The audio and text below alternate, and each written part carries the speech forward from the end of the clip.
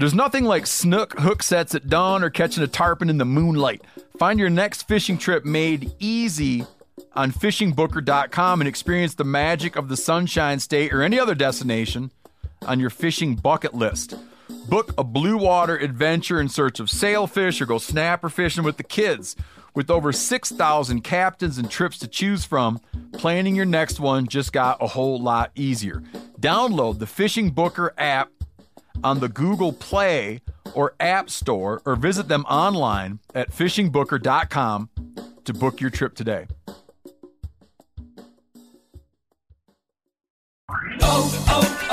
O'Reilly. Are your wiper blades chattering, skipping, or squeaking? Don't let streaks or smearing on your windshield compromise your visibility. When it's time to replace your wiper blades, stop by O'Reilly Auto Parts and see our selection.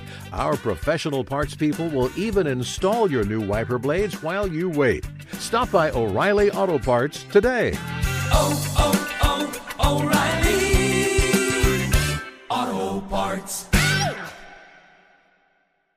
You ever get that feeling the walls closing in, the concrete jungle suffocating you? You crave some wide open spaces, the chance to connect with nature, maybe in a spot all your own. Well, head over to land.com. They've got ranches, forests, mountains, streams, you name it. Search by acreage. You can search by location. You can search by the kind of hunting and fishing you're dreaming of. Land.com. It is where the adventure begins. Hey, I'm Tyler. And I'm Casey. And you're listening to The Element Podcast.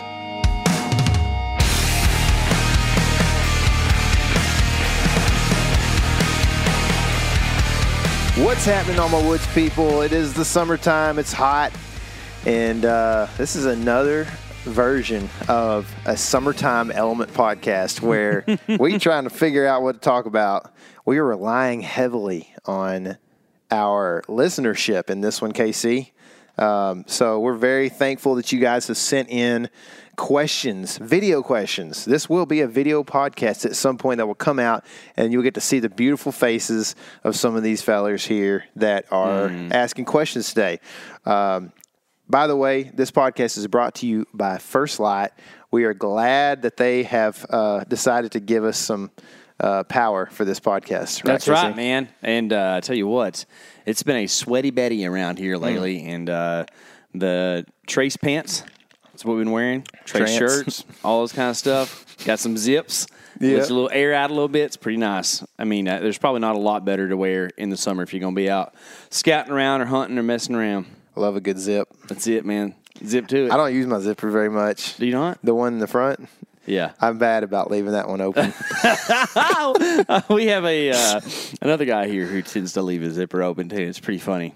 Is he? Yeah, Michael all the time. Oh. Wow, He is a perpetual zipper violator. I don't know. Me and him are more alike than we Y'all think. are, dude. Y'all are just peas and carrots. Gummit, dude. Yeah. I guess that means I'm fixing to break a camera. Well, thankfully, Michael, I don't know if y'all heard, but Michael had a car wreck that was induced by a cow elk. And he made it through just fine, unscathed, and is now on a journey, on a quest to find another vehicle. And he's supposed to send us a picture. So he's not here today to defend himself. Did he? Yeah, he's got it. Why hasn't he sent it to me? I told him specifically to send me a picture. I don't know if he listens to you. I don't know if he likes me. I don't think he does. I don't think he does either. It's red. Redneck. Dadgummit, Yep. dude. Don't tell him what it is, It's though. the nicest, we don't need to be getting, car of any of us. We don't need to be getting Except for Greg. Greg does have a nice He truck. just likes some classics, He does, man. Yep. They last forever.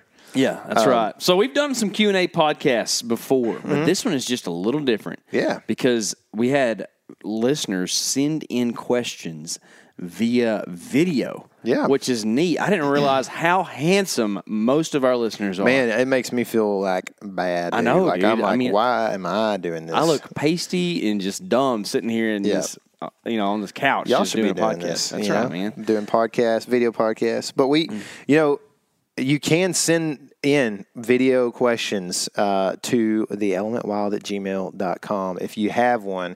And once we get enough of them, we will. I mean, we've got an episode here. We'll put together another episode if people want to send those in sparingly. and we will add. We'll just keep doing these Q&A video questions as we go about the thing.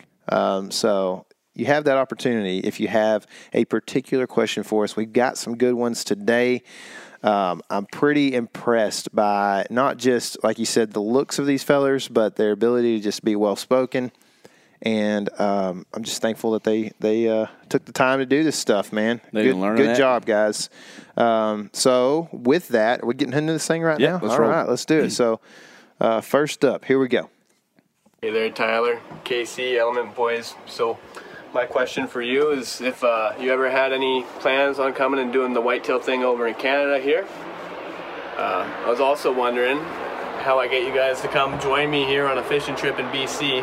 So feel free to shoot me a shot about that. And I was also wondering what your favorite part about doing this whole thing with Meat Eater was. It seems like a pretty cool opportunity. I imagine it's hard to juggle that and your own channel there, but doing a real good job, and we're loving all the content you guys are putting out. And yeah, look forward to hearing from you. Cheers, boys. Cool. Yeah, that's it. So you can tell Eric is not from Texas. He's from Canada because he said cheers. You know, nobody says that here, but it's kind of a nice little. They say it in send-off. Wisconsin. Well, I was saying Texas. Oh. Yeah. They probably do say it in Wisconsin, don't they? Well, you said he's from Canada. You can tell he's from Canada. So I thought, well, he's from Wisconsin too. Potentially. That's the same place. It's Ohio, that's all Canada. All right. So Eric had a couple questions in there. All right. Tyler, have you considered and when are you going to hunt Canadian whitetail? I've been considering this for like 30 years, Me too. I know that like one of the things that you would see on like Realtree monster bucks growing up was Saskatchewan hunts very often. Mm-hmm. And I always wanted to go up there and shoot a big old buck. Now, you come to find out things when you get older and you start to actually think, maybe I could go do this. And you find out that like you got to have a guide or whatever and these different things that kind of make it difficult. So with that, it's kind of on the back burner a little bit right now. I looked into it in the last year or so a little bit, and it was just like, man, I just don't know if I can really, how I'd be able to pull it off or how that all looks. And it just seems a little bit daunting when I can go to, Illinois and also shoot a really big deer as well. You know, our buddy Clay Newcomb has done some Canadian whitetail hunting, and he's a pretty well-connected dude. He knows a lot of people, partially because of his bear stuff.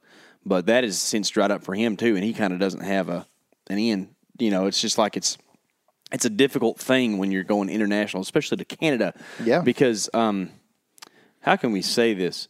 The leadership in Canada sometimes doesn't align with the individual nature of Americans. But I don't think it aligns with a lot of the Canadians. I don't think so either. But they're all like, well, I shouldn't say anything bad about these guys. You know, I mean, they're not doing a terrible job. It's just pretty bad. That's right. Yeah. So, but Eric seems to be doing pretty good where he's at. So, man, I would love to. I just don't know. I actually feel less close to that than I've probably been most of my life as far as like the Canadian whitetail thing, because you got to fly over a lot of deer to get to there. I'm telling you, dude.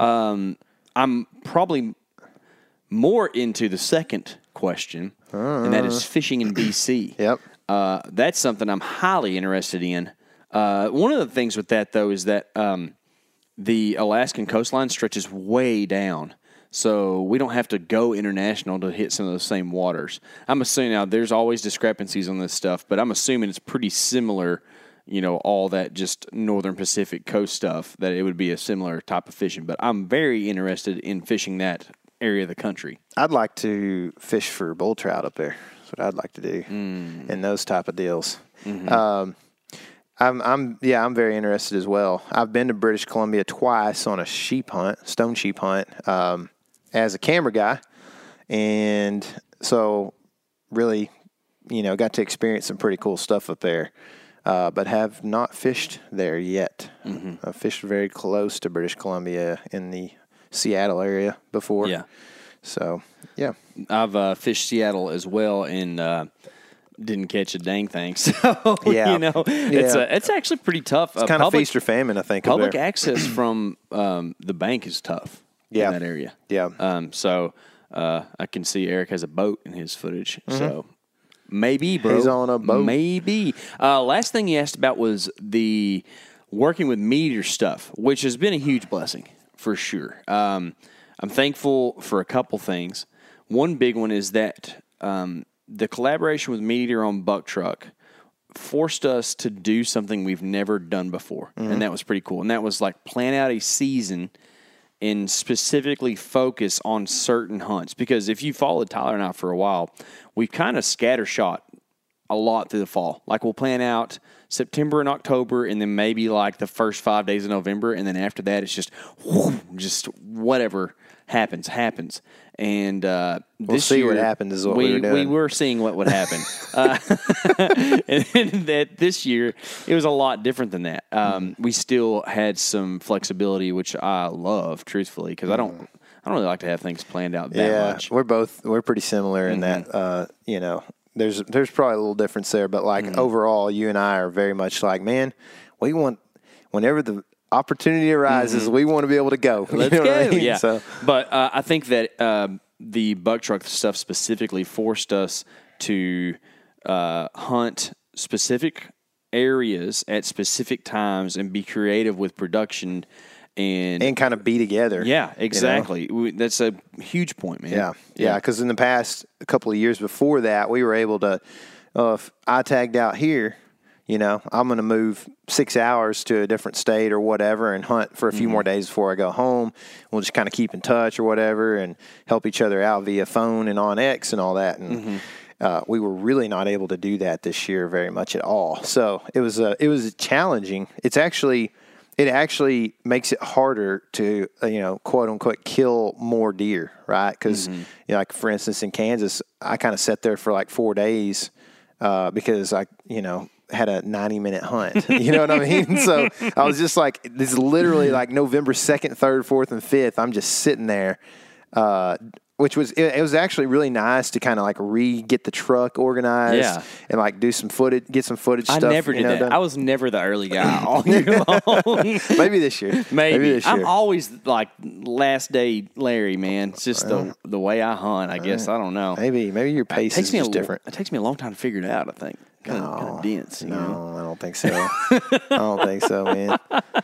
Yeah. Well, Eric, good questions, man. Yeah. You seem like you got a good thing going on up there in BC. Yeah. We appreciate it. If I was just kind of expand on what you're saying, though, too, the Meat Eater thing has been a big blessing. There's a lot of things that you can imagine that are helpful there for us and our families.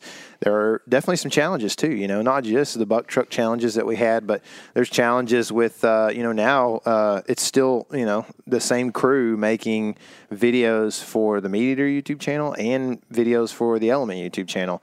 So, our workload has probably increased a little bit overall, but it's cool because we have a lot of options with that, and so it is challenging. There's also a lot more moving parts involved when you have to kind of deal with and answer to other people outside of what we used to do. It was just like KC and I kind of like, we'd run stuff by the guys, but overall, like if we're going to make a decision, it's me and KC kind of making a decision. So full transparency, now we have to kind of,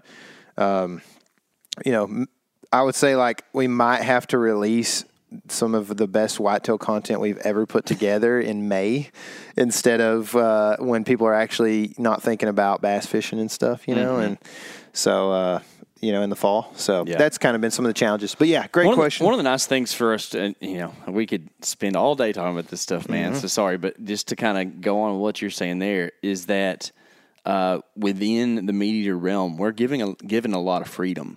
So because we have, Eric and Greg and Michael, and we go on these hunts, we aren't like on a day-to-day having to re-powwow and make sure everything works logistically. Like we all know how we do this thing. So for 7 days, we can go and just, we literally are still the Element, and it's really cool. No, it is. You're 100% right. Like, really, as far as like operations go, man, like we just do what we want pretty much, which is cool. Woo! Yeah. So, with that, let's go to our next question. How about? You good with that? Yeah. All right. The Element Crew, what's up? My name's Jake Slunder. I'm checking in from Indiana, next door neighbor to Illinois.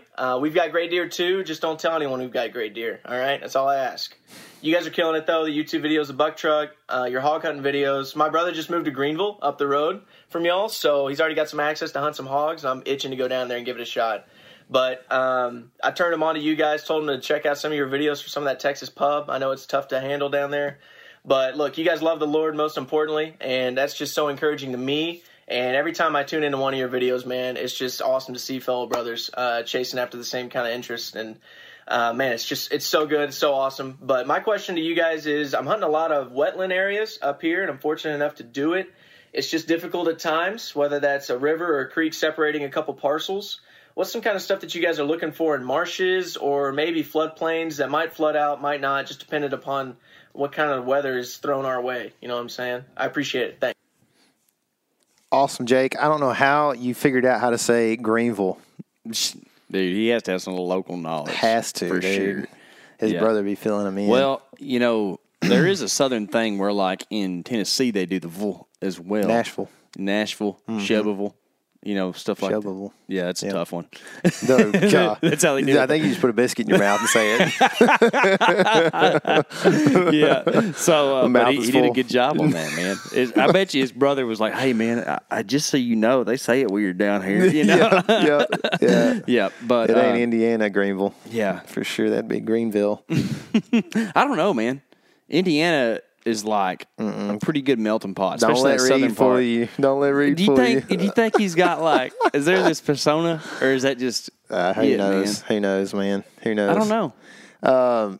So was there two questions? He pretty much has a solid question about hunting wetland areas. Oh, yeah, that's right. And then you know, some of those may flood annually. And some things to look for in those situations. We deal with that stuff. We don't deal with a ton of marsh stuff down in here or down here in Texas in the Greenville area, but we deal with that when we travel out of state some.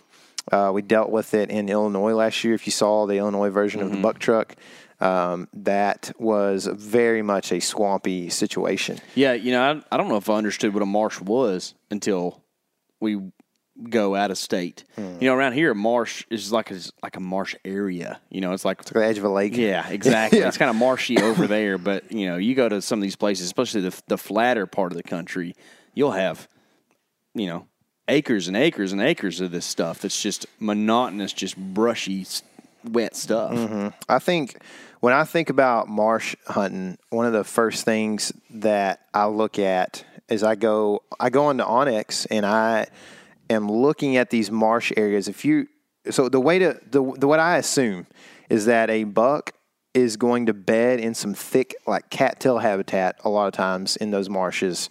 That I think a lot of times enables the buck to escape quickly and move quickly. So it can't be like what you have to find on the map. I think is you have to find trails because they're not, if there's not trails in those cattail marshes, if you're looking at cattails on the map and there's not trails in it, there's probably not deer using it. So you got to figure out, like, there's going to be spots that like stay wet and the deer are probably not going to bed there. And then there's going to be like sometimes a small margin where it's dry and then there's like maybe the lack of cattails, and it's a tall grass, but it's not as tall as cattails. It's easier to maneuver, and there will be like a straight up on that transition. There will be a trail that goes down the edge of that thing, and so the idea is to be able to shoot deer moving on those trails in the rut, but also if you're hunting like pre-rut. You know, knowing that those trails, like, say these trails kind of come, for those who are watching on video, they come along the edge of this thing, and then there's this one little dip in that's kind of like a little cove in the reeds or whatever. That's, you can expect that deer might just pop right in there and bed just inside of that in the marsh, in the cattails, and be, so like with Hunter last year, Hunter shot that buck last year in South Dakota that came out of a marsh. He was not bedded far, I don't think. They acted like he wasn't. They thought they heard him get out of his bed and come right out of the marsh and stand there right like he just got out of his bed and eventually got a shot. It's a cool video if you haven't seen it. It's, yeah, on for YouTube. sure. I think that on the flooding areas stuff is something I have some insight to, and you do as well.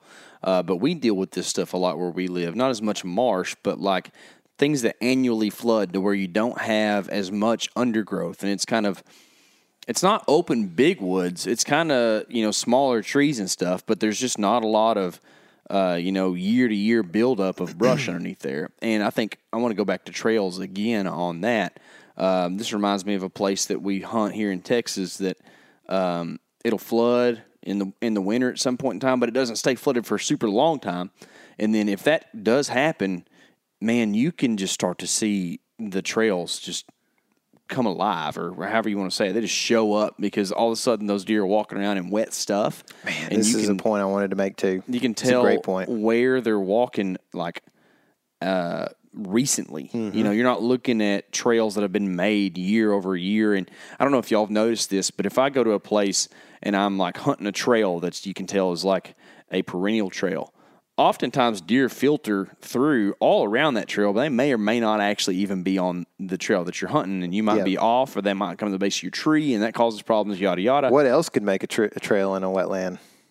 Beavers. That's right. Yeah. So that can be confusing. Mm-hmm. And like what KC's saying is, you can see in mud. I was doing this last night, legit, on the map last night, and you know where I was looking. Mm-hmm. I was looking at stuff that had recently flooded, and you can see, like, in certain muddy areas where, like you said, it had been flooded long enough that there wasn't vegetation there, you can see the new trails like that are fresh. You can see the hoof prints on this stuff, dude. And so, like, sometimes you'll see like 4 or 5 trails, right? Or like tracks, I guess you would say. But like one of them is pronounced, and that's the one you probably want to be on. And who knows, you want to make sure you're looking at the right time of year and that kind of thing. But yeah, exactly. It's a great point, man. And really, this is one of those times where the most recent information is pretty pertinent as well. Like, if you're looking at a place that's an aerial snapshot on OnX or whatever you're using to determine where the trails are, and it's a floodplain, well, every new flood just recreates that thing. So you probably need to go in there and see what the trails look like at that moment. Yeah. So some in-person, in-season scouting is pretty hard to beat in this situation. And at that point, you can confirm whether it is a beaver trail or not. Yeah. But the thing that we were talking about just a second ago with the mud and actually seeing tracks, that's a good way to also confirm whether a trail is a beaver trail going through a marsh or an actual deer trail. You can tell too if you do enough map scouting and compare this stuff to deer trails in the field, right? Like, that's a really important portion of map scouting. I want to emphasize that, is checking that stuff in field. But you can start to recognize what's a cow trail, what's a deer trail, what's a beaver trail, all these things. And I mean, even not checking it, but you can look in like central Minnesota, and it's obvious what is a beaver trail, even though it's a trail, and you're like, oh man, look at all those trails. Like, if it's not like weaving around, or if it's like really broken looking or something, like that is not deer doing that. Deer have a specific way that they do stuff, and they're really, really lazy about it, where cows tend to choose a little bit more of a straight line. Beavers are more sporadic, because what's a beaver doing on a trail? He has no destination in mind. He's eating stuff. Yeah, he's like, it's everywhere, right? So deer are going to just be the more, well, of course, the lighter trails, but also the ones that kind of meander and go through the just least resistance. Yeah, for sure. So I guess in marsh and wetland stuff, we hunt a lot of floodland stuff, especially locally, that is like, it's got trees, so you can't see the trails. But in marshes, trails are key, man, like, because that is where they're going to be. And so then you can start to put together other, parts of the whole thing, and another thing, you want to make sure in those marshy areas that you've got your access nailed, because you could end up running into some deeper water than you wanted to, or just getting, straight up blocked out by just huge marsh of cattails or whatever. So definitely keep that in mind. And then, on that lowland stuff that floods, periodically, another thing to think about is like what's causing that to flood. And, well, it's probably a creek or river system. So just straight up in the rut, just being where you can, catch deer going in and out or up and down those river systems, and finding the pinches along that river system that help you to get a shot with a bow. You know what I mean? So kind of some thoughts there. Great question, man. I like your shirt too, dude. It's a cool shirt. Anything else? I'm good. Let's go on to the next one. Hey guys, it's Keith Layton here in Michigan. Hey, when I watch the buck truck and I see how mobile you guys are using a tree saddle, you're able to kind of find a piece of land, jump out, set up, and go hunt. For someone that would be new to the tree saddle game, what advice could you give me, and what gear should I look to put in my pack that first time around as I learn how to hunt out of a tree saddle? Thanks, guys. Okay, so I'm thankful I wrote some notes about this because I was just looking at that giant 8-point that he I had know. behind him I was right thinking the same there. thing, dude. That's a big deer. It's like, damn, he's asking us for advice. Yeah, I know, man. Okay, so he is thinking about getting into mobile hunting, specifically saddle hunting, and some gear he might not normally carry that he would want to carry as a saddle hunter, and just other thoughts, right? I'm guessing he's a tree stand hunter I'm guessing so. or like a climber or something like yeah, that. something like that. So, yeah, I mean, it is confusing. Saddles are confusing if you haven't ever looked into them, like what I can you need. remember before. Yeah. So, like, we know Chad at Cruiser Saddles really good, right? So we're friends. He showed us how to do stuff, but before we like had those kind of powwows with him, I was like, "What is all this stuff? What is it? What's a tether? What's a bridge?" You know, it seems really confusing, but essentially, like you're saying, you need to understand the concept a little bit more than you do like what the names of the different stuff is, and it's not that hard, right? Yeah. Like once you get into it, Yep. and you can make it complicated if you want to. And some guys like to do that because some guys are like, gear nuts about that kind of stuff, and that's fine. Tyler and I's application, which is what you were asking about, is a lot more practical. We just figure out a tree that we want to get in, and we figure out a way to strap ourselves to that tree and hook that to our saddle and stand on a platform. So I guess one of the things to keep in mind is if you want to be a saddle hunter, you need more than just a saddle most often. Some guys do a thing where like they do their sticks, which is like how you climb the tree, is this, the sticks that you put on the tree. If you're a climber guy, then you don't use those yet. So that might be a thing you have to add. And some guys stand on the top of their last stick and hunt. It's not very comfortable. We use a platform that you stand on. It's like a little small tree stand, and then you sit in your saddle. And really, I guess one of the big things with a saddle is that instead of facing away from the tree, you're usually facing at the tree. So it changes the way you shoot quite a bit.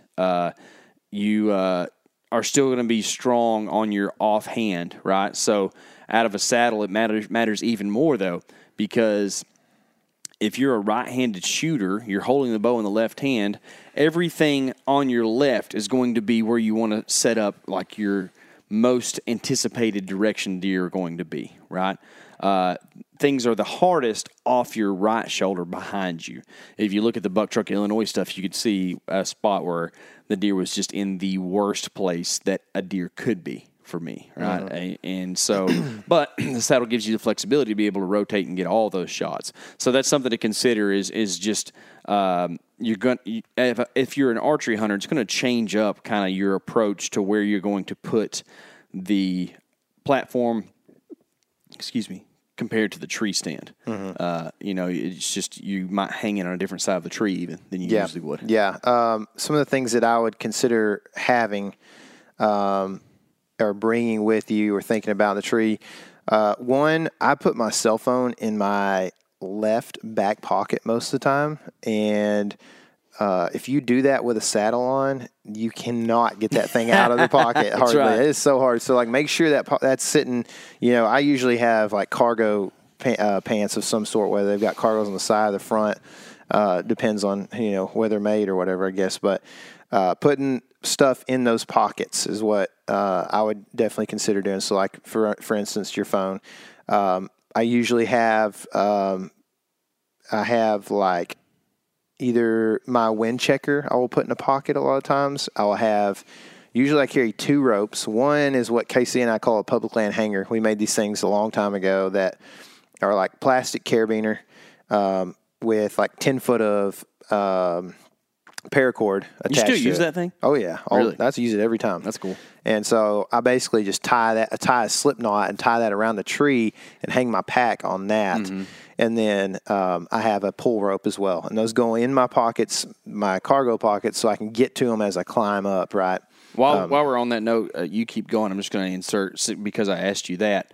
I don't do that anymore because I've got to where I like to use. I have that First Light whitetail backpack, and it has a strap built in that you can put around the tree and buckle in. And I like that thing a lot. I use it a lot, and then I don't have to do the deal you're talking about. But that has more flexibility because you can change the size up more, and and hang other stuff besides just a pack on it. Yeah, it works. Mm-hmm. You know, it's what I just am used to. So I have that, and then really to me, I'm not like it does. The saddle stuff just doesn't. The platform doesn't bother me, but I know some guys like you like a stiffer soled boot for that, for the platform, because you're kind of standing and / leaning the whole evening. But I usually am pretty flat on my platform, and I would say probably have more, if I was to think about it, more of a flexible ankle in the boot would be good, so that you're just not like having to just go on a 90 the whole day. Yeah, that's not fun. So, which the rubber boots work pretty good for that, which is not a stiff sole boot at all. Yeah. So, depending on where you're hunting, if you're hunting public land or whatever, then you're going to want some sort of hanger for your bow. And that's going to be, I use rubber wire stuff a lot to hang stuff on. I also have for my lineman's belt. So the two things you use to attach yourself to the tree are either the lineman's belt or the tether once you get kind of set up. As you're going up, usually I use the lineman's belt. And I've got a little like foot-long rubber wire piece that I hang off of one of the MOLLE straps in my saddle. And so when I get done with that, there's no stuff sack to try to work it into or anything. It's easy for me just to take that rope and fold it into like, little foot-long pieces and then wrap the rubber wire around it, and it stays tight, and it doesn't make noise hardly ever. I mean, I never have really any issues with it. And it's a really quick way to just get rid of the rope and go tether into the tree and be good. You can get those mechanical Prusik knots that will help you just be quicker to make adjustments when you're using your tether or your lineman's belt. I actually put it on my lineman's belt and don't have one on my tether just because I feel like it attaches to the carabiner. It's a little loud in my opinion, so I don't really love it on my tether, but I'm thinking about going back to it and maybe just using some tape and stuff to kind of quieten it down, because really there are situations. The best thing about a saddle, in my opinion, is they're like multi-axis upon which you can like move and get shots in holes in the woods, right? And so with that, you're gonna have more ability to get those shots if you can pull the tether in and out really quickly and adjust how long it is to either lean back or, even like if you're gonna shoot like your 6, a lot of times you can turn around on your platform and go safety belt, or seat belt over the shoulder, and you would need to adjust and tighten that potentially. So with that, I'm thinking about going back to it and just trying to quiet down that system, but I didn't use it last year. It just doesn't adjust very quickly if you don't have the mechanical Prusik on there. So those are some things to think about. Also, another great thing about the saddle is that we can go in and walk for several miles and not feel guilty about not using our tree hanging setup, and we can hunt from the ground. And even I hunted this past week when we were hunting Axis, I hunted from the ground, no platform, but sitting with a saddle. So I hung in a tree ground level and just leaned back from that tree because we didn't have seats with us or chairs with us. So, and it worked. I mean, we had deer at 25 yards that didn't see us, It's pretty interesting. Yeah. Yeah. So one of the things to consider if you do start saddle hunting is that, in the tree, you kind of want to do a little swinging and swaying every once in a while. So you just kind of have to keep that in mind, just be cognizant of that being an issue. But otherwise, I mean, there's not a lot of drawback to a saddle. I mean, I think the ones we use are super comfortable. It's still not a huge big old tree stand that you can get real comfortable in. And I'm a leaner too. So there's like sitters and leaners in saddles. I think the sitter guys get a little bit more comfortable, but at the same time, I feel better about shooting in the leaning stance. So that's what I usually stick with, and it's just easier to set up. But the fact that you can just get in any tree just makes it such a huge benefit, man. It's nice, man. Those little platforms fit. You can be real uncomfortable, but you can be hunting the right sap sucker. If you watch South Dakota buck truck, I was super uncomfortable. I was holding myself kind of sideways. That's the one thing about it is like you can get into a tree, but your rope might want to pull you because the tree's leaning one direction, and you wouldn't be able to put a tree stand there. But so you can get in that tree, but you're going to be uncomfortable. Yeah. And so I was in the right tree, and I had a deer at 10 yards. You know It's what I mean? not often that the comfortable guy is the one who's killing the deer. No. From time to time, but like there's a little discomfort involved with getting after them. Cold weather, whatever. It could be a bunch of different things, right? Yeah. So, good question. You want to move on to the next one? Yeah, sure. All right, here we go. What's up, Element Podcast? Micah Thompson here from Belton, Texas. My question is going to be a would you rather scenario.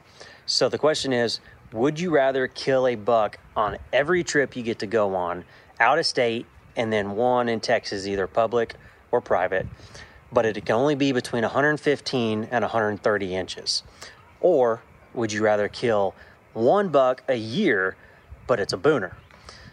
Try to answer this question from the mindset of you don't know what you get to kill every year.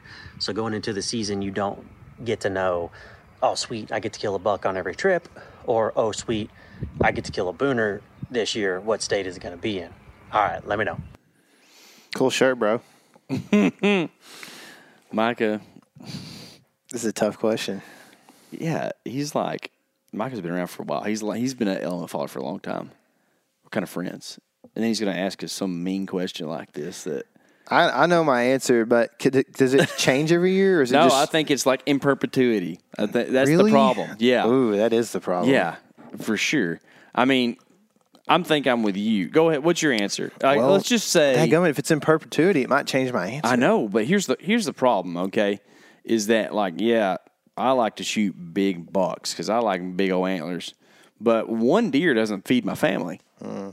So then there's this whole And now that you're on Meat Eater's team, you can't say anything about that. I can't say anything about antlers, right? Nope. Oh, man. All right, I have to answer first? To manipulate his question a little bit, we're going to do in perpetuity, and then we're going to do just for this year. Okay. I'm going to say if it was just this year, give me the booner. I want to shoot a booner target deer. I think it would be cool. Tyler? I'm a meat hunter through and through. Good, so I would say I'd probably be, if it was just this year, I would be shooting 115 to 130s in every state. Would you? Every trip. That's good, man. Have fun. What would you do if it's in perpetuity? I would shoot a bunch of deer. I would shoot that. I would shoot a booner. Every year? Yeah. Really? We're the opposite. For sure, on that. dude. Yeah, I was surprised we were the opposite on that. Yep. Dude, I want to shoot 600 deer in my lifetime, so it's hard to do that with just one booner a year. That's right. Yeah. That's a lot, dude. That's 10 a year for 60 years. I know. That'd be cool. I'm behind. You are. That's right, dude. Get your gun out, boy. I guarantee you that'll make a difference. Yeah, either way, that's a tough question. Yeah. So, yeah, thankfully, honestly, I don't have to face that. You know what I mean? It is true.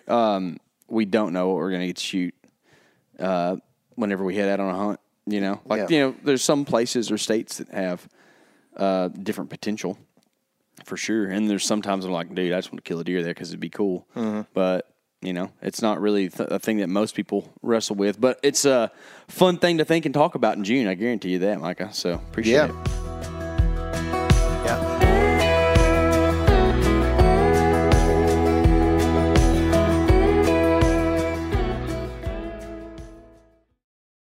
O'Reilly Auto Parts are in the business of keeping your car on the road. O'Reilly Auto Parts offer friendly, helpful service and the parts knowledge you need for all your maintenance and repairs. If you're confused about what part you need, like what wipers are going to be the best, what replacement headlights are going to be the best, go into O'Reilly and talk to the people that work there because they're great and they're super friendly and they'll get you squared away where you walk out knowing you got the right thing. They've got thousands of parts and accessories in stock, either in-store or online, so you never have to worry if you're in a jam. Do you need your windshield wipers replaced? You need a brake light fixed? You need some quick service? They'll help you find the right part or point you to the nearest local repair shop for help. The professional parts people at O'Reilly Auto Parts are your one-stop shop for all things auto do-it-yourself, and you can find what you need in-store or online. Stop by O'Reilly Auto Parts today or visit us at O'ReillyAuto.com/MeatEater. That's O'ReillyAuto.com/MeatEater. You ever get that feeling you're stuck inside staring at screens and a primal urge kicks in? You crave wide open spaces, fresh air, the chance to connect with the land? Well, maybe it's time to find your own piece of the wild, but searching for property can be a maze. That's where Land.com comes in. They got millions of listings across the country, from mountain ranches to hidden fishing holes. Their search tools are like a seasoned guide helping you narrow down what you want. Land.com isn't just about buying and selling. It's about finding a place to hunt, fish, explore, or simply sit by a campfire and listen to the crickets. So head over to Land.com today to turn one day into today, because trust me, there's nothing quite like the feeling of standing on your own piece of earth. Market House has the cleanest, leanest, juiciest meat and seafood shipped to your home overnight. Expect the service of a local butcher and the convenience of a large supplier. Yeah, and Market House provides everything from grass-fed beef to free-range chicken, grass-fed lamb, and even wild-caught king crab and seafood.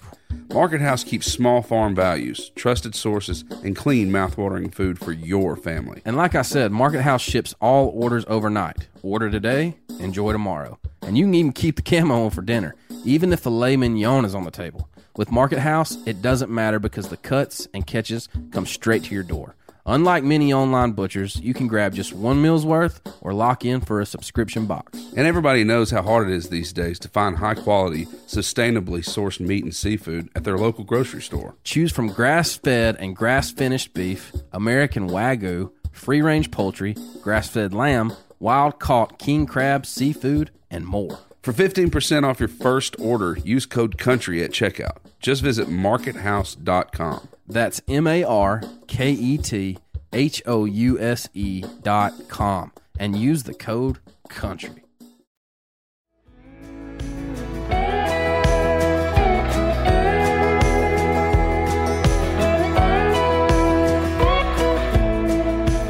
All right, here we go. Hey guys, Nick here from Austin, Texas. As a fellow user of Moultrie mobile cameras, I'm really interested to know about what goes into your decision-making process when picking a spot, and then also maybe the features that you use that are key difference makers for you when you're out there in the woods setting up your game cameras. Thanks so much for everything that you do, and God bless. Cool. All right, he's actually got two questions. We'll hear from him again here in a little bit. I just figured out, after listening to his question, I figured out what he means by features. He means actual on-camera features. Okay, yeah. Not terrain features. Not terrain features and stuff, yeah. I mean, when I think about picking a spot, I'm thinking about a place that deer are going to come through in front of my camera within 60 foot or so as much as possible. So it's similar, you know, a trail camera would set up to be good in a bow hunting spot. You know what I mean? Like where you're going to bow hunt might be a good place to have a trail camera. Yeah. So like any sort of pinch, we use secondary creek crossing some. You might use just like brushy areas, you know, that have just vines, as Mark Kenyon calls them, brambles. That might be, you know, choking your deer trail down or whatever, your trails into kind of one trail. Fence crossing would be a great place to put one. A feeder, you can get lots of deer there. The back corner of an ag field, you know, furthest from the road or whatever. those kind of areas, or like even like the inside corner of an ag field that comes up close to the creek or something. Those are places to put them. Depends on the time of year too. Rut, get a little more traveling. Pre-rut, you're going to want to be closer to a buck's bed probably, or food source at least to get them going. But yeah, I mean, and then all these scenarios kind of help determine the settings we would use, right? Mm-hmm. Yeah, and I think too another point on that is. I'm gonna. This might be a little broad, but I'm gonna pick a spot to put a camera on a property that I know I'm gonna get to hunt some, and that there's a deer I think there's a deer I want to hunt there. These cell cameras nowadays aren't as expensive as they used to be, but it's not just a cheap thing that you can just fling everywhere, right? So it's good to pick a good spot that's gonna actually, do you some good to have a camera in there, and then to go into the features thing, one thing with cell cameras that I don't think people realize is that the settings on that camera are just like a regular trail camera, except, and I think this is for all brands, not just Moultrie Mobile, but I think as that camera is trying to upload that picture, that camera then becomes neutral until it gets the picture uploaded. So you need to keep that in mind whenever you're setting up your camera as far as the resolution you're going to use, and compare that to the amount of service you have there, or if you're going to do video versus picture or burst. If you do a burst and you have the 24 megapixel setting on there, and you do a 3-picture burst, well, that's going to take a lot more bandwidth to upload than just a single. And in fact, I've done this in a place where it's sketchier service. And what are those new cameras? The Edge cameras. They're like, they just pick up any service, right? So it doesn't have to be Verizon, AT&T specific. But you still are hanging those in really sketchy places and low service areas. In fact, locally where we pig hunt, I do not have cell phone service. That's what I said on the video the other night. Yep. But the camera works, which is awesome. Except that's still probably a pretty high workload because the top upload speed down there is real low. So I think we have those all set for the low megapixel setting so that those pictures will get out. Because, you might have it on a single trigger, but a hog walks in front of it, and if you have it on like video, say for instance, something super heavy, it's going to take that thing who knows how long, and you're going to miss a ton of information of stuff that walked by. Because I don't know if y'all know this, but if you ever sit near your trail camera on a hunt, you realize how much goes on outside of what is captured on the camera. Anytime you get a picture of a deer, you have to assume that, an exponential amount more things happened while that deer was in there. And for instance, I go back to buck truck in Oklahoma. I had that deer on camera one time while we were in there, but I know the area and I know how much that deer was using that thing. And the fact that he was in there once, I was like, oh, he's around. And then go in there and hang and shoot him like the first time. Daylight, baby. That's it, man. So I guess what you're saying is, especially during the rut, you be careful about the stuff. The one reason, there's a couple of reasons you'd want a high quality picture, but one, I can see a scenario where a guy is really trying to understand how old the deer is. Like if you're hunting a private piece and you're trying to shoot 5-year-old deer or whatever. There also might be kind of this whole thing where it's like, man, which one of these 10 points do I want to shoot this year? Like, which one's going to be a little bigger? Which one's got extra junk or whatever? So you may not want to use lower settings in that scenario. So I understand it. But if you're the guy that's like going to put some of this stuff out on public land or whatever, and you're like trying to shoot, the first 3-year-old nice buck that comes through, put them suckers low resolution and let them, because you don't want a doe to come through and set that thing off and a buck right on its heels to be, missed because you want a 24 megapixel. Yeah, but to give you a counterpoint there, on public ground, you don't always have as specific a spot to hang the camera. Sometimes you're hanging the camera, pointing at this direction and hoping you pick up some deer. So if you say you're in an area where deer just filter through, it's not a fence gap or it's not a really good pinch, and you're on public ground, you might want the high resolution as long as you have plenty of good service, because you might get a picture of a deer that's at 70 feet. And, if it's on 4 megapixel, you're going to have a hard time really telling what that thing is, especially at night, I would say those are spots that I put cameras to learn if a spot is any good. Outside of that, if I know the spot could be good, I'm not putting a camera like that. You know what I mean? Like if I'm gonna just be like, all right, I'm gonna see which trail they're on, then I'm new to this spot. If I've put a camera in there and done that, then my next move is to figure out where. Which trail is the best. I'm going to move it to that trail, and I'm going to try to really crack down on this is the pinch. This is where I'm going to kill this deer. Now I just need to know when he's coming through, And so in that scenario, yes, you would want a higher megapixel, but you also wouldn't maybe be using MRI or most recent information as like, I got to hop in there and go tomorrow. You know what I mean? This actually brings up a really good point back to kind of the first part of his question about how do you determine where to put a camera. With cell cams, one of the ways I determine to put a cell cam there is if it's a place I don't get to visit very often or it's really hard to get to.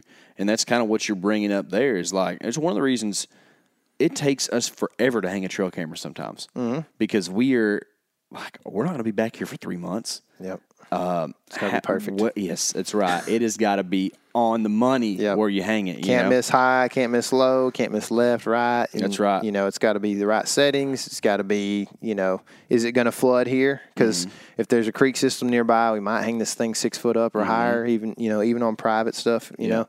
So things to think about for sure. Good questions, man. Yeah, great question. All right. Hey, guys. My name's TJ. I'm in Southwest New Mexico.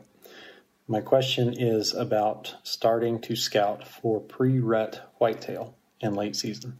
I've got an archery coos deer tag in January. We've hunted them in the past with a little bit of success, but it's hard-earned and few and far between. I love that you guys like to get out on the ground and mix it up. That's been what we've done in the past. I'm looking at trying to implement more typical traditional whitetail strategy on coos deer this year, trying to set up cameras in scrape lines, sitting on ridges, running more cameras, tree stands, etc. There's no particular pool of food source in this area.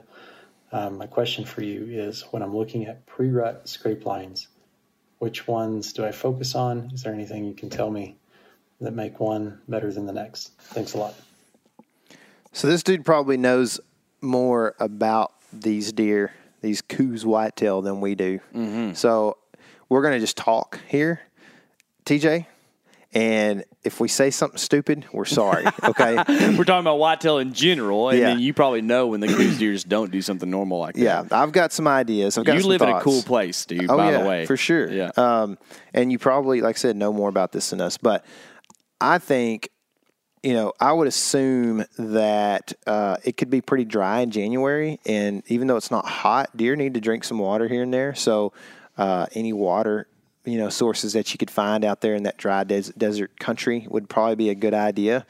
And then, outside of that, like one thing that is going to be a limited resource as well out there is what are they eating? I would assume in January. You know what I mean? What are those deer eating in January? You said there's no ag really in the area, and I understand that, and I know why.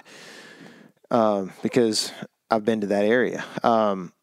So I think one thing that gets lost in modern deer culture, we've talked about this recently, is learning wild food sources for these deer and learning what they look like, how to locate and to acknowledge them, and then how to treat them, as in what time of year are they being fed on and preferred, and how do you kill deer moving to those when there may be quite a bit of it on the landscape.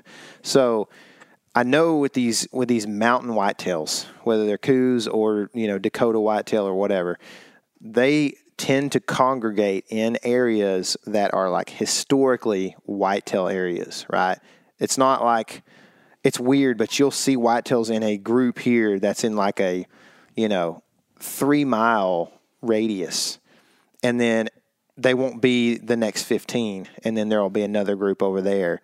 And, and sometimes they're as Brennan Rhodes would say, spattered across the landscape. But they tend to be in these like groups, and they hang out in these areas. And I don't know if you have figured this out, but there's a reason. And we may not be able to see it or notice or recognize it, but there's a reason that they like that spot.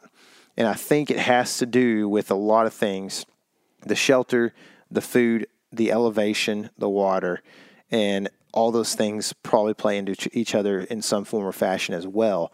So if you can figure out what that is and why they like that area so much, then understanding maybe time of day they would go to the water source, understanding that they're going to be eating at night more than any other time probably. So if you can figure out, oh, well, this is a particular type of grass or forb that for some reason is pretty much evergreen, but it's not a pine or something like that. Like they're not going to eat pine really, you know what I mean? So you find some sort of evergreen forb that's growing on the landscape, and they're eating this, which you could do some spotting through the spotting scope and figure out, what are these deer eating? Like, can I zoom in on that and figure out what that plant is, or go over there later after they're gone?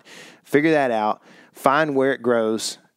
It might grow around creek systems that have spring pools throughout or whatever, and it grows around those. So it may not even be that they're drinking the water from those spring systems, but the spring system is bringing the forb into fruition and giving them something to eat. So those are kind of my thoughts. You talked about ridges and stuff there too a little bit. Casey, you got thoughts on that? I think you mentioned scrapes specifically. I got some thoughts about scrapes. Okay. Because this is January would probably be the rut.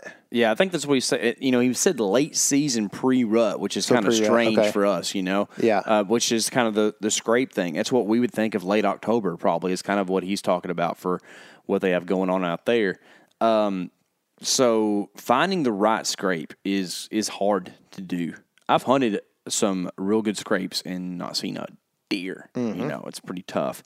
I think that as you move closer to the rut, your opportunity to see a good deer at a scrape is higher, and there's a lot of other factors in there. But I think if you want to talk about finding the right scrape, there is a tactic to this. You mentioned scrape lines, and we are all talking about the same thing when we look at this, but I don't really believe in a true scrape line. I don't think a deer sets out and says, I'm going to create a scrape every 100 yards for 600 yards or whatever it is. I think that the reason we see scrapes and lines is just a result of how deer travel a landscape. And what you're looking for is, these deer are going to make these scrapes along trails because they're communication devices, right? They're not making scrapes. Usually, every once in a while, a deer make a scrape just because he's like all ramped up, right? But essentially, a scrape is a place that a deer's like, oh, I want to leave my scent here and get other deer to leave their scent here too, so we can communicate and see who's in the area. Which it's probably way more complex and also at the same time way more ignorant than that because they're animals and just think way different than we do, right? But what you're going to look for is a place where deer are traveling, and they travel from a different direction to get there, and they travel from another direction to get there, and another direction to get there. And that can either be like what Tyler was saying, a place where animals congregate because of resources, or it could just be a place where they all these things intersect. We go back to some of the stuff we've hunted in the Midwest. You can even do this on an aerial. You can figure out, deer traverse the side of this hill a lot, and then they also walk this valley right here a lot, and those two things come together there's probably going to be a scrape down there in that bottom. Sure enough, you go find a leaking branch in the summer. So you can do that same thing potentially with coos deer if you know the way they travel through a country, and you can find a spot where all these things come together, then that's going to be a meeting area and a hub, and if you can find a scrape there, that scrape just by pure ratio is going to have more deer visit it because more deer are coming into that general area. Yeah. Right? And then that all builds on itself because it's the most popular scrape. And then by the time the end of the rut gets here, that thing's the size of, a couch. Mm-hmm. And whereas those ones that just popped up that weren't in very good places, they kind of die out. Mm-hmm. We ran into this last year in Illinois in buck truck. We were hunting a bunch of scrapes and I never saw a deer at a scrape. I think y'all might have one time, right? A deer was around scrapes at least. Yeah. Over near the marsh. Yeah, he was around them. I don't know if he's. I didn't see him hit a scrape, but I saw him do a little licking on a branch one time. And it was tough because we thought we were hitting that farm at the right time of year, and we pretty much have kind of figured out that everything was a week or two late last year. So, if we were there the next week, it'd have been rocking and rolling. I think so. And we'd have been able to kill deer over scrapes. But I think that's another good point there, too. Don't hunt scrape too early or at the wrong time. Like if it's not rocking and rolling yet, it might be a good time to hang a camera on that scrape and figure out when deer start to daylight on them, because that's a big deal. If they're only using them at dark, you're just going to bump deer going in and out of there. Can you use cameras in New Mexico? I think so. Remember Arizona's a place you Okay. can't, but I don't know for sure. Yeah, I mean, just multiple like trails or variables that intersect at a place. Fence lines. If there's a trail going up and down a ridge system, and then there's also a small saddle in that system, that's where two trails are going to intersect, right? If you can find a lick and branch there, that's a good place to be, man. But yeah, KC is right. You need to find the best one. And then on top of that, or outside of that, we are by no means coos deer hunters. So if we didn't clarify good enough, just maybe reach back out, send another question in. We'll try to re-hit this question again, and maybe we can help you out a little bit more. I'm sorry if we didn't do a great job, but that's kind of that's how we would do it on Dakota whitetails, right? I'd be interested to see people experiment with some more whitetail, like eastern whitetail type tactics on coos deer. Yeah, more, for sure. More rattling, more grunting, but just hunt them aggressively. Because I know the western style of hunting, specifically rifle hunting, is to sit back, watch, and try to pick a shot. And I think that there's potential, at least, I'm not sure if it'd work or not, but to go in there and get aggressive, cover ground, try to call those things in, could be fun at least. Let us know how it goes, man. All right, next question. Hey, y'all, this is Walker from North Texas. My question is, so we've been out here hunting this property for a little bit, and we see hogs on the trail cams just about every night. But then when we get out here trying to get on them either from the blind or on a spot and stalk, we can't seem to find them. What do y'all recommend, or what are y'all's tips for getting on hogs whenever you can see them on the cams? So it was 2 nights ago that I went hog hunting.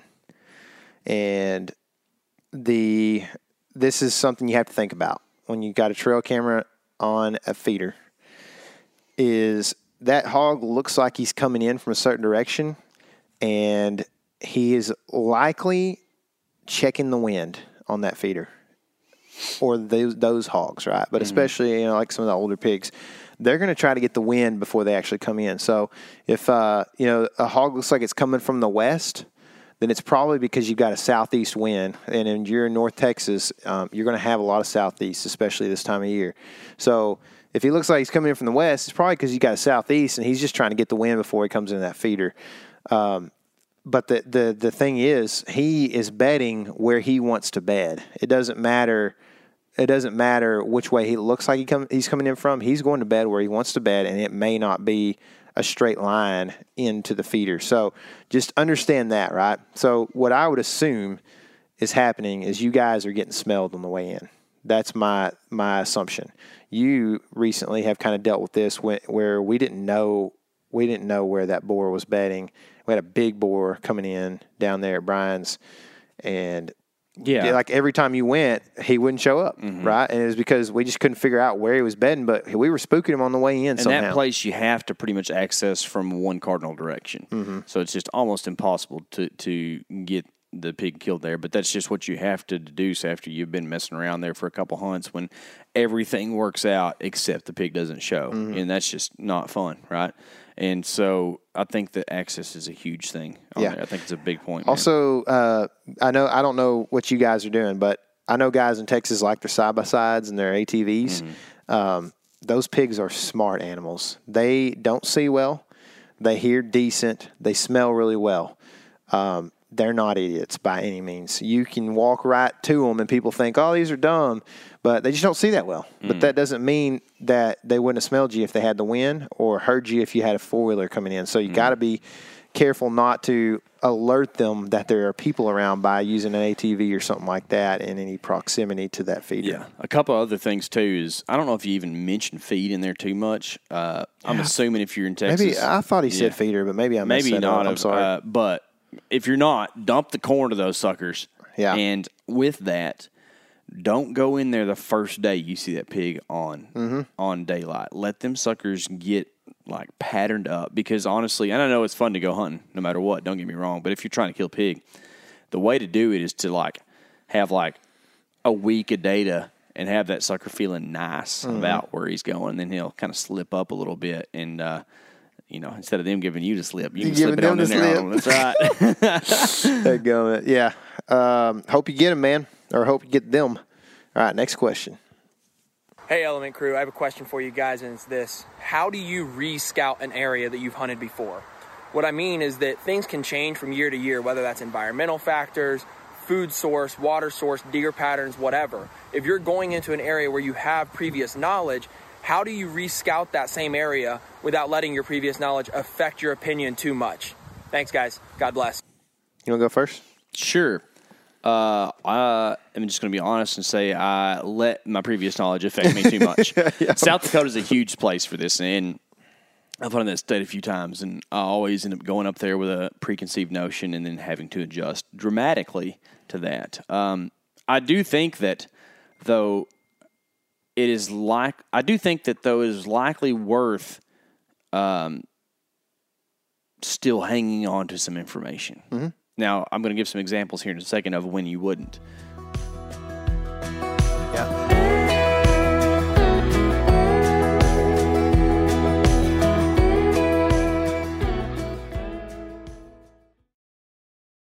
O'Reilly Auto Parts are in the business of keeping your car on the road. O'Reilly Auto Parts offer friendly, helpful service and the parts knowledge you need for all your maintenance and repairs. If you're confused about what part you need, like what wipers are going to be the best, what replacement headlights are going to be the best, go into O'Reilly and talk to the people that work there because they're great and they're super friendly and they'll get you squared away where you walk out knowing you got the right thing. They've got thousands of parts and accessories in stock, either in-store or online, so you never have to worry if you're in a jam. Do you need your windshield wipers replaced? You need a brake light fixed? You need some quick service? They'll help you find the right part or point you to the nearest local repair shop for help. The professional parts people at O'Reilly Auto Parts are your one-stop shop for all things auto do-it-yourself, and you can find what you need in-store or online. Stop by O'Reilly Auto Parts today or visit us at O'ReillyAuto.com/MeatEater. That's O'ReillyAuto.com/MeatEater. You ever get that feeling you're stuck inside staring at screens and a primal urge kicks in? You crave wide open spaces, fresh air, the chance to connect with the land? Well, maybe it's time to find your own piece of the wild, but searching for property can be a maze. That's where Land.com comes in. They got millions of listings across the country, from mountain ranches to hidden fishing holes.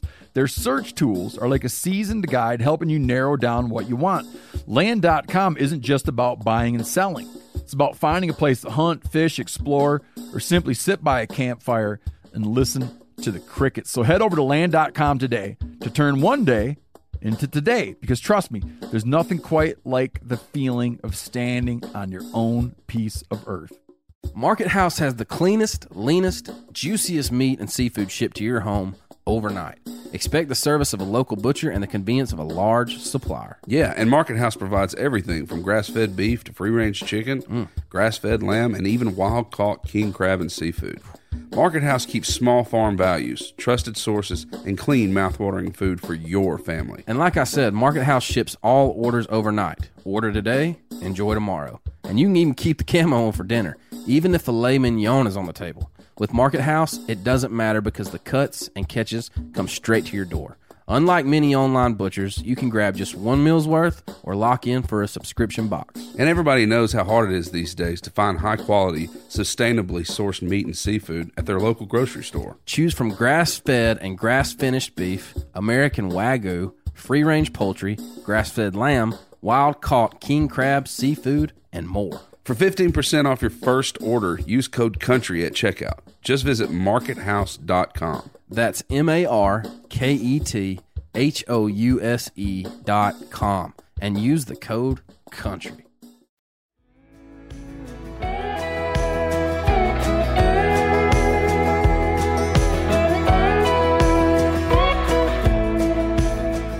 But at the moment, I think that like South Dakota, you're going to a place that's far away. You might as well go see if it's still happening the way you thought it was, and then get there. And you're going to go in there, scout, hunt, whatever, and you're going to have to make notions off of what you observe anyways. So if you don't go off your preconceived notions, then you have no starting point as to which to build on or take away from. So that's kind of my thoughts on that. Is I'm still going to always about near use that. And, you know, if you don't have a lot of time, that might change a little bit, you know, but I think that probably brings up the point of give yourself time to get there and learn new things and be able to go make some success happen after that. We talk about eliminating ground a lot, and even off of your preconceived notions, if you go back in there and there's nothing going on that you thought was going to happen, you're eliminating not necessarily ground, but you're eliminating like what they're doing, right, or whatever. You're going, well, this isn't happening in here anymore. I wonder if it's this property, or I wonder if it's drought, or like you said, in some sort of environmental condition. Is it a product of big, you know, clear cut or what, you know? See, I think that's where you do go in and all of a sudden you're like, okay, everything's completely different. If the crop is completely different, probably can just change. You know, say it was alfalfa last year and this year it's beans and it's cut. Well, things changed completely. If you go in there, you know, say you're out east and, you know, you're hunting big woods and then a logging operation came through and your whole 1,000 acres has been clear cut. Well, you're going to treat it, it's a whole new property. Probably better for deer hunting. It's going to be hard because you're having to relearn the thing. But at that point in time, you just treat it like it's completely different. Yeah. But I still think that deer are going to always act like deer. So you got that in your hip pocket. Yeah. You know, like you're good with that. I would say one thing we deal with a lot is, especially like when I say locally, I mean in Texas on public, pretty heavily pressured overall. And so hunter pressure is actually one of these factors you're talking about that changes the landscape. You go back in to look at a property, maybe like September, hang some cameras or whatever, and all of a sudden, you know, there's dudes that are, you know, also been in there hanging cameras. Or you go in there in November and there's a dude that's been hunting in there and he's messed the whole thing up.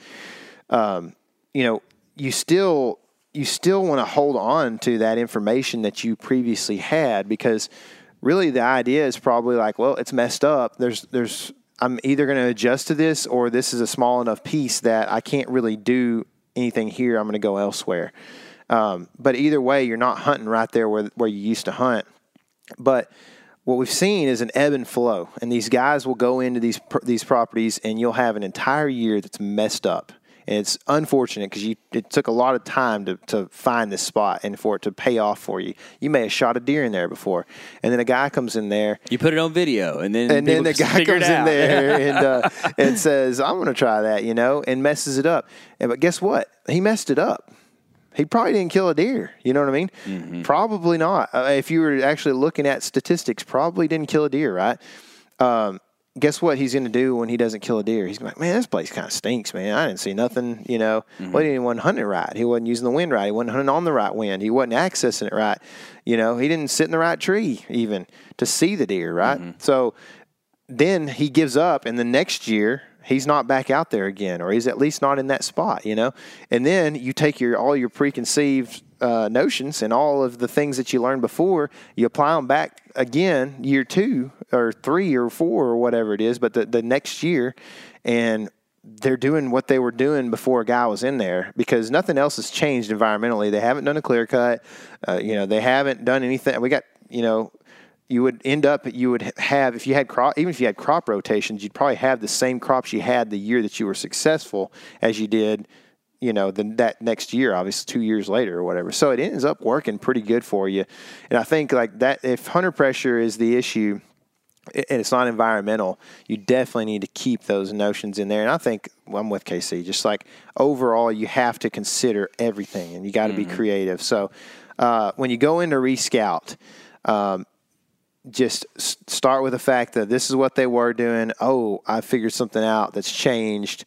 Well, what would that do to these animals? How would this set them? If it's a food source change, how would that adjust where they are? Because typically if they're bedding, if you know where their bedding is and nothing's changed there, they're going to continue bedding there unless their food source literally moves like, you know, a mile or whatever. Then they might bed closer. But still, even if it's a long ways from a food source, a buck is probably going to bed in a very remote spot that he was comfortable with before. So, you know, you have to think about how does this affect deer and like back to the coos deer conversation, deer are deer and they do deer things. So here's some ways to do this. Food, water, shelter, companionship. Yep. That's what they're looking for. They're best friends. You know what I mean? Romantic companionship. Okay, here we go. All right. Looks like this is the last question.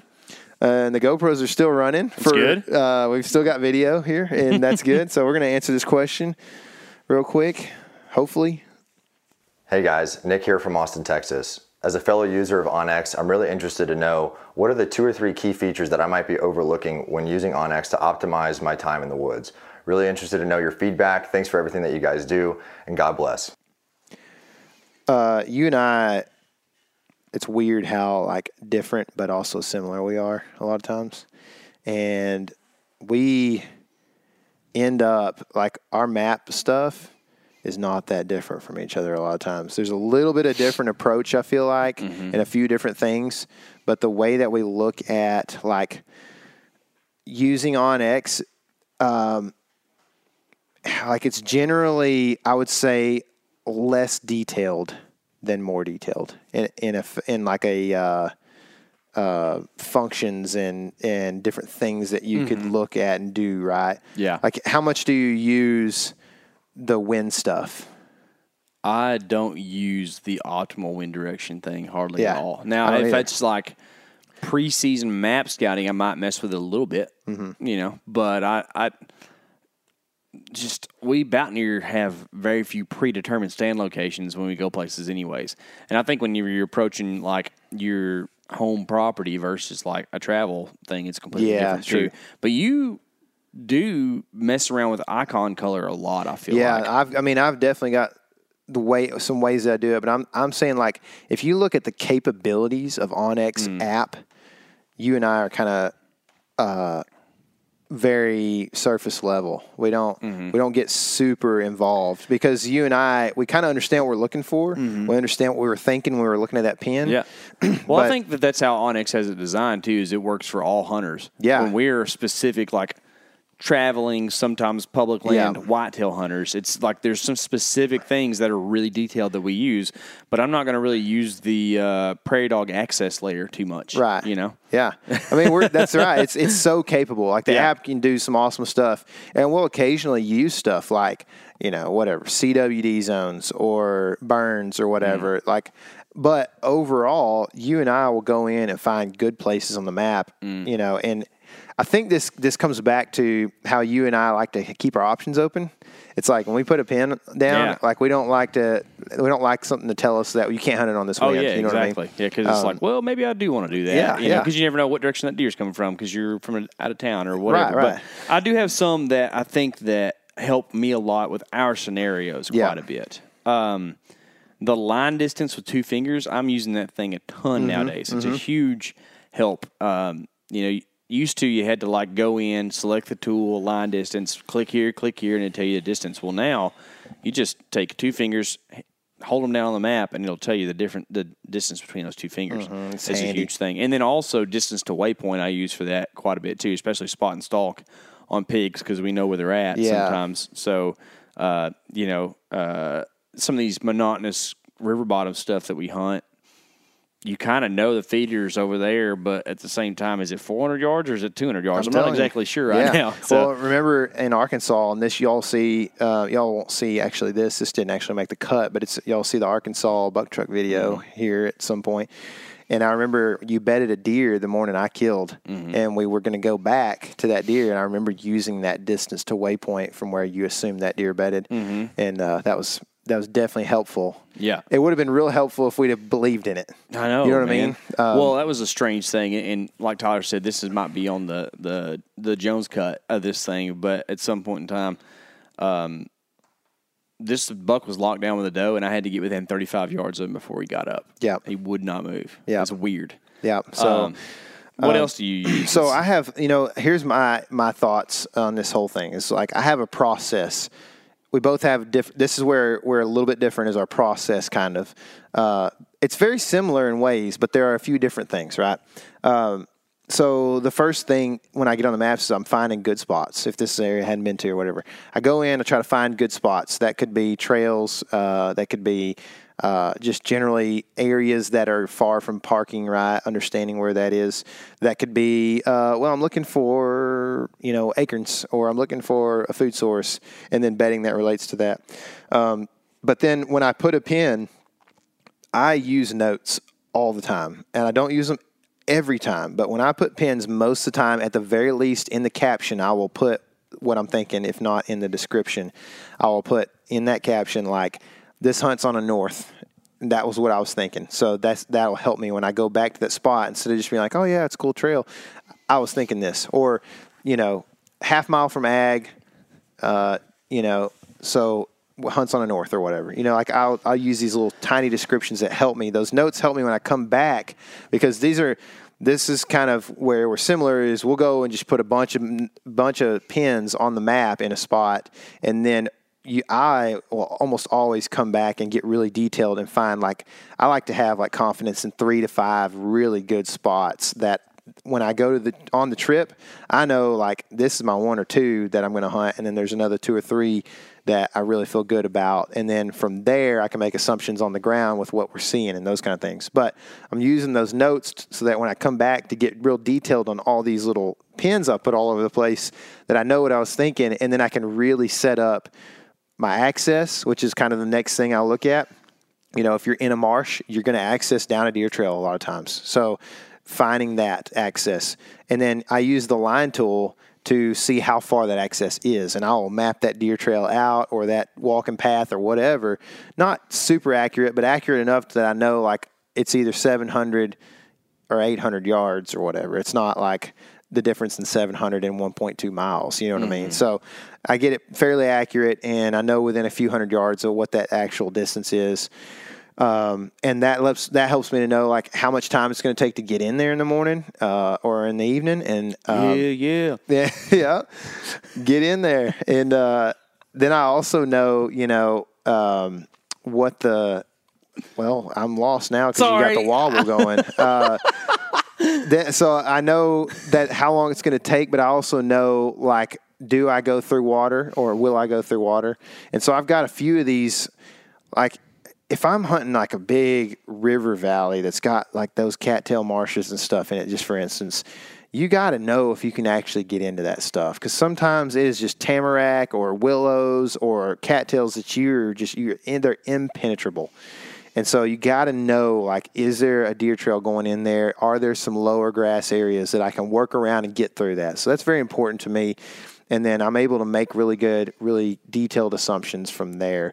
I would say I use icons and colors a lot. So color coding, and the icon stuff. I usually use the X probably 50% of the time. And then any trails and crossings, I use those a lot. This is a trail. So, I'll use the tree stand I typically think of those as tree stands for myself. If somebody else's tree stand is there, then I will mark it as not my tree stand. Somebody else's tree stand is in there as my description. But if it's a tree stand icon, it's typically where I want to hang a tree stand. Here's the trail. Here's where I want to put the tree stand. I use the access a lot, and then crossings for fence crossings and creek crossings. I use that crossing icon. And then my color coding, I use white for places I have not been yet that I have map scouted. If I've been there and it is a crossing, or it is where I want to put a tree stand, I put it in red, just the generic, OnX red. So if I've been there, it's the automatic color. If I haven't been there, it's white. And then if I feel really good about a spot while I'm map scouting, I'll put that as blue, like blue ribbon, number 1 spot. So that's my blue spots are not a whole lot of them are on there. I do it with black usually. Black. This is bad as a bone. Yeah. Jet black, baby. What do you use purple for? For anything that you do. I do. If something's weird, I mark it in purple. I do too. I think I've done that too. Yeah. I use green now. They got a good solid green. I use that for any green food sources typically. I use yellow for corn and brown for beans. A lot of times if I do that, like when I went to Illinois in 2020 and killed that big, huge 8-point, I went and marked all the food sources because I think I wanted to hunt corn on that trip, if I'm correct. And so I put yellows and browns for, beans and corn. I marked every food source that I knew, where I wanted to be in relation on the public ground. So that's kind of my color coding process a little bit. I've used some blacks. I can't remember what for now. I use the picture a whole lot. Yeah. So instead of having to type out a bunch of stuff, I just take a picture or something. Yeah. And then I go like, oh, what's this point? I can go back and say, oh, that's By the way, it's a scrape the size of a car. That's right. That's you know right. what I mean? Yeah. Yeah. And then the radius tool I do use from time to time. If I'm pre-scouting a spot and I know I want to hang a stand in there, it's like you're trying to find a tree you can hang in that you can shoot that trail from. Mm-hmm. It's kind of hard to do sometimes. And that radius tool helps you do that. You can do it with a line distance too, but the radius thing just makes it pretty quick, and you can see all directions that you can shoot with the radius tool work. I like it a lot. Yeah. The picture thing is really good for like a tree stand tree. If you go into a spot and you're like, man, that's the tree, then you take a picture of it so that when you go back in there, you know that was the tree you wanted to hang in. Yeah. And also, you know how high you want to go, like how many sticks you might need to bring, So it's very handy. But that's probably about all I got, man, especially considering how bad I need to go take a leak. So, you got anything else? No, that's it, man. Okay. Thank y'all for sending in these videos. Yeah. Man. It's pretty cool. Again, y'all make us look bad, so it's always good. And we'll do more of these if y'all like it. Look forward to the video podcast being on YouTube at some point in time. That'll come out. And it helps us always if you support us and want to play our stuff wherever you're at. You can go listen to the podcast, watch all the Buck Truck stuff on Meat Eater. Be sure and subscribe over there while you're there. And then also check out some of the stuff we've got coming out on the Element channel too, because there's been some fun things happening. Yeah. Yeah. Lots of fun. Lots of fun. We talked about the Axis deal recently, so you guys probably know about that. We've been pig hunting a little bit. The Axis trip has knocked my bow off. Not good, dude. Anyway, that we'll talk about that more maybe next time. But appreciate you guys sending those things in. That's super helpful for us. I love doing stuff like this. Like, I love the Q&A stuff. So thank you guys so much. And remember, this is your element. Live in it. Maybe you were born for a time such as this.